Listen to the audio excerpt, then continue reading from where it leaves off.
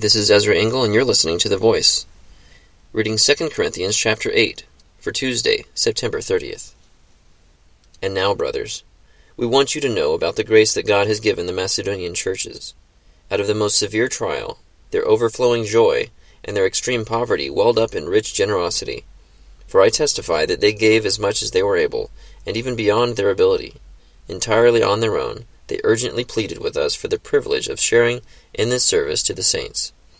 And they did not do as we expected, but they gave themselves first to the Lord, and then to us in keeping with God's will.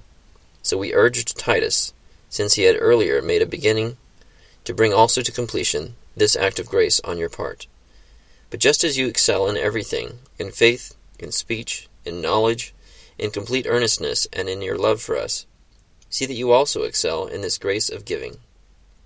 I am not commanding you, but I want to test the sincerity of your love by comparing it with the earnestness of others.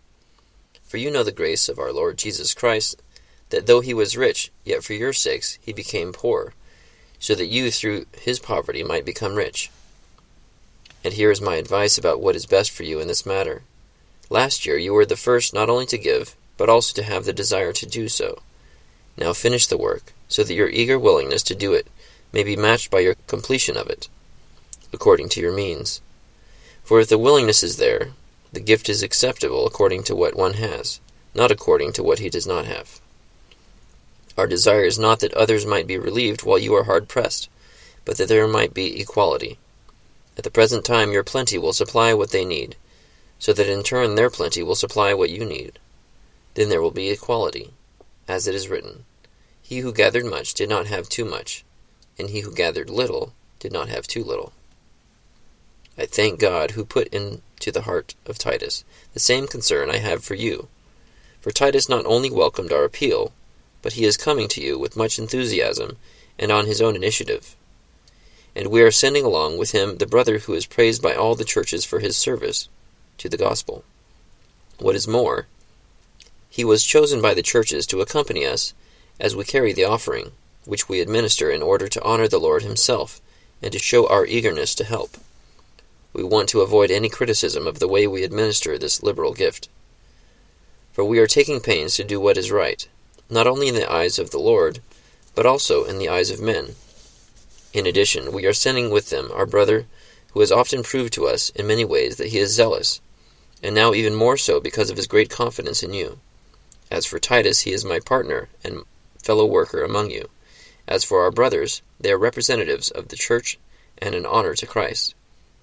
Therefore, show these men the proof of your love and the reason for our pride in you, so that the churches can see it. 2 Corinthians chapter 8. So Paul writes to the Corinthians, and as Titus was sent to Corinth, he encouraged them to be generous, as they'd already shown the initiative to give. And he encourages them to see that others have given according to their means, and even a little bit beyond what they were able. So it's a selfless generosity, so that those who have much will not have too much, and those who had little did not have too little. And the only verse that confuses me a little bit is verse 21, at least that came to mind, where Paul writes, For we are taking pains to do what is right, not only in the eyes of the Lord, but also in the eyes of men. Now normally I think it's right to do what's right in God's eyes, and to mostly disregard what men's opinions are, because that changes so often. So there is still a priority there. But it's interesting that they're taking pains to do what is right also in the eyes of men. So we get God's approval with how we do things, and then we, with whatever leeway we have left, we try to get a good impression from our fellow man. Thank you for listening to The Voice.